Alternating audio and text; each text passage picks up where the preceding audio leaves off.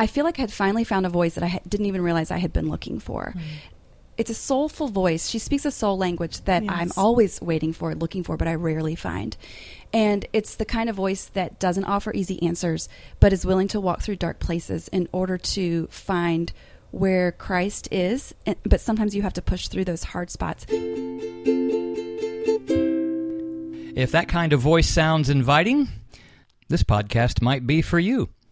That voice she's talking about comes from an American mom in a family with small kids at a military base in the desert, 10,000 miles away in Bahrain, and it's scary and nothing's normal. It's lonely. Everything is less stuff, less people, less friends, and life is small and tight with lots of restrictions, and it's definitely not plentiful. Or is it? Welcome to the Hopeology Podcast. I'm Gary, dad of Miquelin, who is the nester. She's the author of the Nesting Place blog and book. And Emily, she's the author of Grace for the Good Girl and A Million Little Ways and the blog Chatting at the Sky. And our families. We're a family of hopers. At Hopeology, you'll find hope in the three areas where you're most often discouraged: your home, your family, your soul. And you can join this journey of hope at hopeology.com. In this episode, both Miquelin and Emily read a book and found themselves moved and talking about it for different reasons to each other, especially about a chapter about plenty, which is related to gratitude and being thankful and Thanksgiving and everything. And that inspired this month's theme of plenty. The book is Breathing Room by Leanna Tankersley, so we connected with Leanna to talk about when it doesn't look like plenty. Here's Emily again to start our little conversation.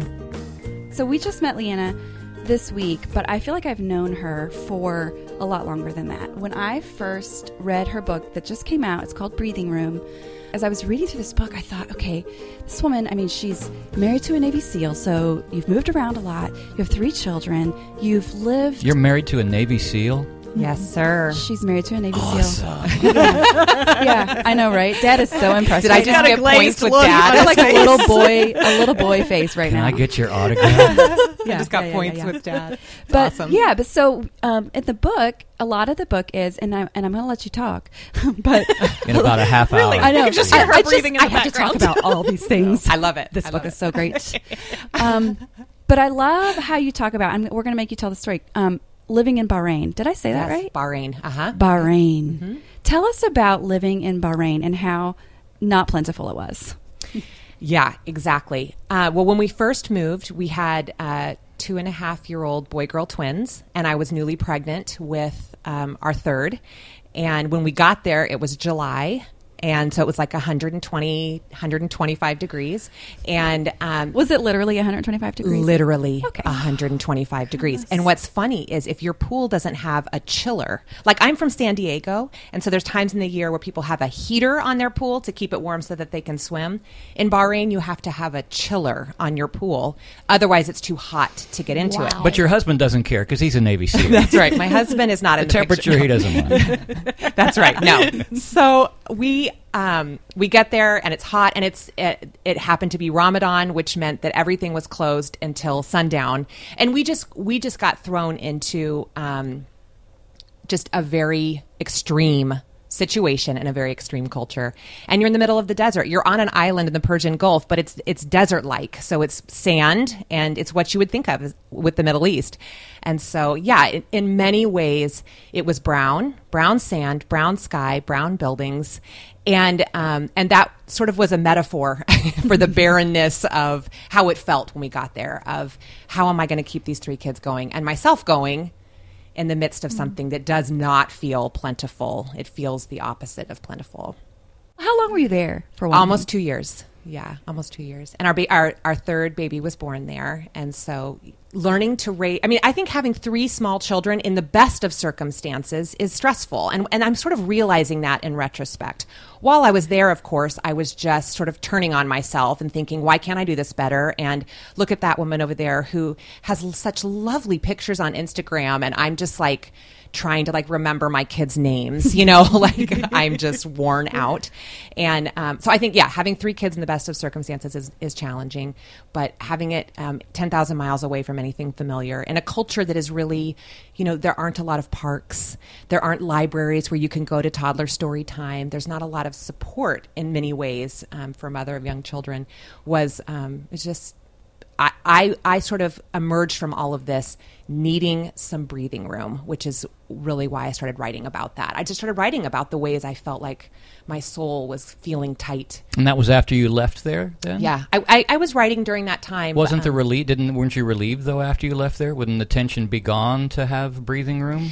Well, they talk a lot about reverse culture shock. Okay. And I think I felt some of that. I think also while we were in Bahrain, the two Muslim sects of Sunni and Shia were going through a lot of infighting. And so there was a lot of riots on the island. And they weren't directed at us as Americans, but it would affect where you could go. Like, okay, someone's got a birthday party at the mall and you're going to go take your kids. But as you're going there, there's tire fires all across the highway. And you just can't get there. And you've got to turn around and come home. And what do the kids say? Do they see this? What kids, are they? My kids... Oh, Mommy, what does that mean? Mom, what's tear gas? Yeah. What do you say? You say there's. I was just honest with them. There's there are people here that are upset and they want to have a different kind of life and they're mad at the government and we're going to stay away from it and we're going to go and we're safe and we're just going to go. We're going to stay safe. That's what they want to know, really. Yeah, we're safe. Yeah, you're with me, and we know where Daddy is. Daddy's on the base, and we can get to Daddy. And we're doing fine. And this is not the thing. I would reiterate was this is not aimed at us. They're not mad at us. They're mad at each other, and so we just want to stay out of it.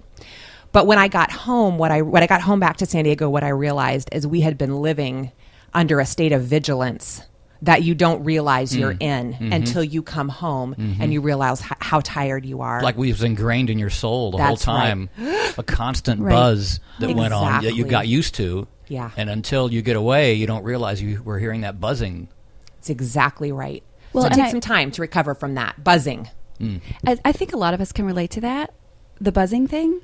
But you had it on such an extreme level. That's why I like to listen to you, because sometimes people who have experienced something in a really extreme way have a perspective that we can all relate to. Like, for example, when you went to that party, the friend who threw the party, please tell us about what happened that night. Yes. So we because the island's small and because the base on the island is very small, you sort of always do the same things. And so we had this friend who had this idea, what if we had a wine tasting party and we brought in a person to do a wine tasting for us? And it was like, oh my gosh, it felt like an extravagant Tuesday, right? Where it was like, it felt like it had been, years since we had done anything like that. So they host this lovely party with wine tasting, and it felt plentiful. It really felt like it did. It felt so plentiful. And then, maybe there's 40 of us there, and we're having a great time. And then all of a sudden, one gentleman's phone starts to ring. And it's like, then the next guy's phone starts to ring. And then the next guy's phone starts to ring. And it's like the opening scene from the movie Navy SEALs from way back when, where they're getting called out of the party one by one. All of a sudden, all of us women are looking at each other like, what in the world is going on? And in these situations, you don't know what's going on. Your husband just turns to you and says, I got to go. Okay, well, I'll see you later. And then as they're leaving and opening and closing the door, all of a sudden we're realizing, what is that? What is that? And we realize there's tear gas coming in the courtyard and into this lovely wine tasting party. So much for plenty. So much for plenty. Party's over. Cork the wine bottles. We're all going home. And in that situation, you just want to get to your kids, right? Because you don't really know what's going on. And so, anyway, husbands were all at work all night. I still don't really know exactly what was going on, but that is the nature of my life. And I just got home to my kids, and everything was fine. You wake up the next day and go on. But it's such a perfect juxtaposition of being in this lovely moment and finally having a sense of some plenty. And then it's like, okay, tear gas coming in. And so you made some friends there, right? Absolutely. And yes. Can you tell us about the time you went to see your friend Jean? Oh, yes. How I met her? Yeah. Yeah. So this was like probably the most tender and gracious aspect of our time there, is that God chose to bring me a friend who was so lovely. Are you talking about going to see her cookbook, or when I met her? Which one? You can tell us about both. When you met her, and then tell us about the cookbook. Okay, got it. Okay, so we were living in a temporary villa when we first got to Bahrain, and I knew we were going to be moving, and so the landlord called me and said, I know you guys are leaving because you're just here temporarily in this house. Can I bring someone in who wants to see it and maybe to rent it long term? Sure, that's fine. And And at this time, I was sort of in a state of desperate shock. We had just gotten there, and I was sick, and I was just not sure how I was going to make all this work. And I didn't even, those times in your life where you don't even know you need a friend, but you need a friend. Yeah. Yep.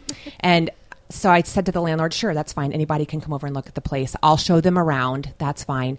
And in about 30 minutes, the doorbell rings, and I open the door, and it was like, and this, like, immediately I knew that this was a woman that I was going to love. I can't even explain it, And she just walked in the door, and we started talking. And we became very close friends, my closest friend while we were there in Bahrain. And I think what just still surprises me to this day is that sometimes we don't even know what we need. And this is an act of God's grace and his plenty to us, that he brought her to my front door. He brought her to my front door. And it was funny because she's in my house, and I'm thinking to myself, and I don't want to be weird or glommy, but I'm like, I need a play date. I knew she had kids the same age as my kids. And I'm like, it'd be really great if we could have a play date. But how do I talk to her about this? Like, I met her 2 seconds ago. I don't want to be weird. And anyway, I said, glommy. Yeah, glommy. Can we talk about glommy for a right? minute? Do you know what I mean? Where you're on you top. Like glom onto someone? Right, yeah, Got glommy. it. Yes, Continue. you glom onto someone. Exactly. Isn't that a word, glommy? It is now. Yeah, I love it. right. I'm using it. Yeah, you don't want to be like, weird, creepy, stalkerish. Right. And anyway, I said, Jean, I said, I called her after that. She gave me her number, and I said, I'd love to do a play date sometime. And she said, okay, Leanna, after we get settled and we're out of the hotel, let's get our kids together. Okay. And I said, oh yeah, of course, let's get settled, and then we'll get together. And I hung up the phone. And then like 14 seconds later, she called me back with like a totally different tone in her voice. And she said, I bet you're tired, and I'm tired. Her family had just moved from Korea to Bahrain, and they had been in Korea for 3 years. She said, I'm tired too, and it would be nice to get our kids together. Let's just make it happen. And we just became very close friends. And that was the thing that always astounded me, is God brought her right to my front door. I love that story. I love that too. And like, you had to, sometimes you have to pay attention and even though you didn't know you needed a friend, when she did show up at your front door, you were willing to embrace her. Sometimes I feel like things drop in my lap, and I'm like, I'm not even in a place where I can see that this is your gift. Yes. Pay attention. Yes. So I love that. Yeah. I think I knew how desperate I was. And I knew, when something comes in across your eyes, and you're just realizing this is like meeting a need I didn't even totally know I had. And it was like, I was so drawn to her and so enjoyed talking with her. And yeah, so it was a way You didn't God have provided. to receive it, though. That's true. You could have not called her. Yeah. You could have said, oh, I'm sure she's so busy. I'll probably be bothering her. But you seemed to trust that it was true that she felt exactly like you did. And if she did feel but there was a little bit of risk in that, Yes, for sure. What if she was busy, but it was the kind of busy that she didn't have time for you? Yeah. Instead of being the kind of busy that I need you. Yeah. And so you wouldn't know that unless you knocked on that door. Absolutely. A little bit.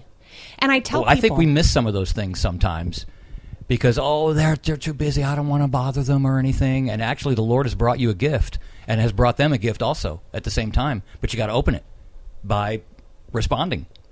100%. And I tell people who are in transitions now that exact thing. There's going to be ways that God throws you lifelines in the middle of your transitions, and you can choose to take them or not take them. And Jean was a lifeline that God was throwing me, and I could have missed something. I really could have. I don't credit myself necessarily. I just feel like it became so clear, that this is a lifeline I'm throwing you, and I did feel insecure. Like I said to Emily, I felt kind of glommy, I don't want to appear like I'm that needy, but the truth is, I was needy. Yeah, right. She was probably feeling the same thing, too. Yeah. And so it was a match made in heaven. Sometimes you're so desperate that it's worth the risk. Yes, because the hope that it could possibly work out is worth looking like an idiot. The fear that it won't. Right. Yeah. And it was a good lesson to me because it ended up that we were companions to each other during that whole time. A volatile time. Our husbands working tons of hours. She had 3 small children as well. And we were able to be in the trenches with each other and order takeout and make a movie bed for our kids when we couldn't leave our homes because our liberties were restricted. We were in that together. And what would I have done if I would have missed out on that? I mean, it gives me chills right now because that's how meaningful that relationship was to me and how much it saved me. Yeah. Do you want me to tell the story about the kitchen? So you show up in her kitchen. So we spent a lot of afternoons together, getting our kids together after school. And Jean was a lovely cook. I love to prepare food, but I'm not like amazing at it. And Jean was amazing at it. And the groceries were subpar, and the fresh produce were really subpar in Bahrain. But she was determined to make lovely, lovely meals for her family. And she would drive all over the island trying to find the best produce. And I'm just like, here is some frozen peas. Here you go. Here's the best I can do. But she was, looking for, growing her own fresh herbs. Doing things that I'm telling you would have been practically impossible in that kind of environment. And one day I walked into her kitchen, and it was just in the middle of a tough season. We weren't allowed to go a lot of places. Our life was very, very small. And I walk into her kitchen, and there's this beautiful white hardback cookbook on her counter, and it has a beautiful eggplant on the front. And then these huge words is the word plenty. And the cookbook was titled Plenty. And it broke me open, because I didn't feel like plenty. I felt like lackluster. And it was just like, yes. And what occurred to me in that minute was, I've given you more than enough. This God's voice to me. I've given you more than enough. I've given you plenty. And Jean was a part of that, and other things were a part of that. But that cookbook, that word plenty, was such a with this beautiful, luscious food. It was like I had never seen that kind of luscious food before, And then for our Christmas party, Jean brought homemade white bean hummus with garlic in it. And she took these ribbons of basil and made it to look like a Christmas tree.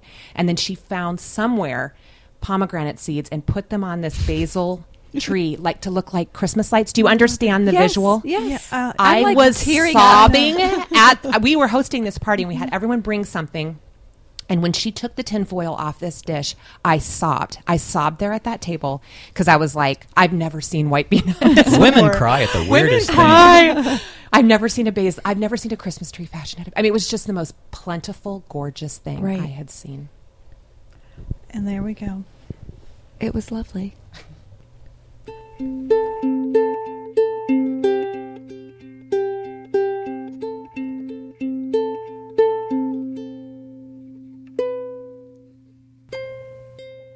When we had the intervention last weekend at your house at Miquelon. Right. Let's get personal. I don't like to talk about this stuff. I really need some details on the intervention. It's a joke. That's just a joke. Let's talk more. We were having a conversation, and about. But tell me, did Leanna's name come up then? Yeah. Okay, that was when we were talking about people to talk to, that we have conversations with, who can help us get perspective. And we were talking about different people, but we were talking about real conversations that you have. In other words, it's on the phone or it's in person, and it's going back and forth. They hear you, you hear them, and that kind of thing. And Miquelon was talking about how that's not really how she does things, right? And but she however, have conversations. Yeah, but that's they're all in here. But she still my head. I pointed to my head. But you still get the same thing, though. Yes. But you get it a different way. Instead of a live give and take conversation, you get it from reading. Right. And most recently from Leanna's book. So I have been, our quote intervention was that we asked for was because I just have been feeling stressed and overworked and frazzled and chaotic in my head. And Leanna spoke words into me that through her book that are helping me think differently. As if it was a personal conversation. Oh, absolutely. Which is a wonderful thing that books can do. And I can read it again and again, and it's said the same exact way. So what did she say to you in that conversation in the book? She said, "Me too," in the book. She said, "Me too." And what did that mean? Felt really good. Why? Look, I'm going to cry now. I don't even know. I mean, this is why I write on the computer and I don't talk in a microphone. Yeah. I can't put it into words. I felt a companionship. I felt understood. And I felt like she talked about the kinds of conversations I have in my head that I can't even get out of my mouth. And she was like, this is how I am continuing to work through these kinds of thoughts that I had. It just felt like a walking with you kind of book. Not like, and now I've figured it all out, so here's your 4-step formula. None of that. Just kind of like, yep, that's how life is. And she even talked about, I think when you opened the book, you told a story about you almost felt guilty about feeling stressed or whatever it is. You had these beautiful twins, and I think even a friend kind of called you out on that, like, well, I can't feel sorry for you being stressed. You have a beautiful life. And I kind of felt that way too. Like, oh, I have this job that I love, and my husband is able to work on our barn, and we're renovating a house, and I am done. And I don't feel like I can complain about that, because those are all wonderful things. And none of us is currently dying of a terminal illness that, anyway, that was really freeing to hear from someone that was brave enough to put that in a book. Thank you. You're welcome. I think for a lot of my life, I have believed that admitting struggle meant that I was ungrateful. Mm-hmm. And that's one of the things that I think was a light bulb that turned on for me, that I can be both grateful for my life and like all those lovely things that you just enumerated in your life. We could all go around and list things that we're so grateful for. But that doesn't mean that there aren't days that we're struggling too. But we push that struggle down because I can't, or my life isn't as hard as hers over there. So what right do I have to say that I'm struggling? And then we miss out on getting the help, the validation, the support that we need, because we're pushing that down. And I only say that because that's like 100% my story, And then all of a sudden I'm just like, I cannot breathe. Right. And so maybe I should think about why I can't breathe, and that perhaps in God's economy, I can be both struggling and grateful. And that in the midst of that, I can turn to the truth, and he could send me some help, and I could ask for some help. And that's the way we move through it, not by saying, well, my life isn't like, as hard as hers, or it's not spiritual to struggle, or I'm not being thankful or grateful. And I've just found that that's not a way out. It's not a way through. It's not a way through. Well, we hope you've found some encouragement and seen some plenty that maybe you were missing.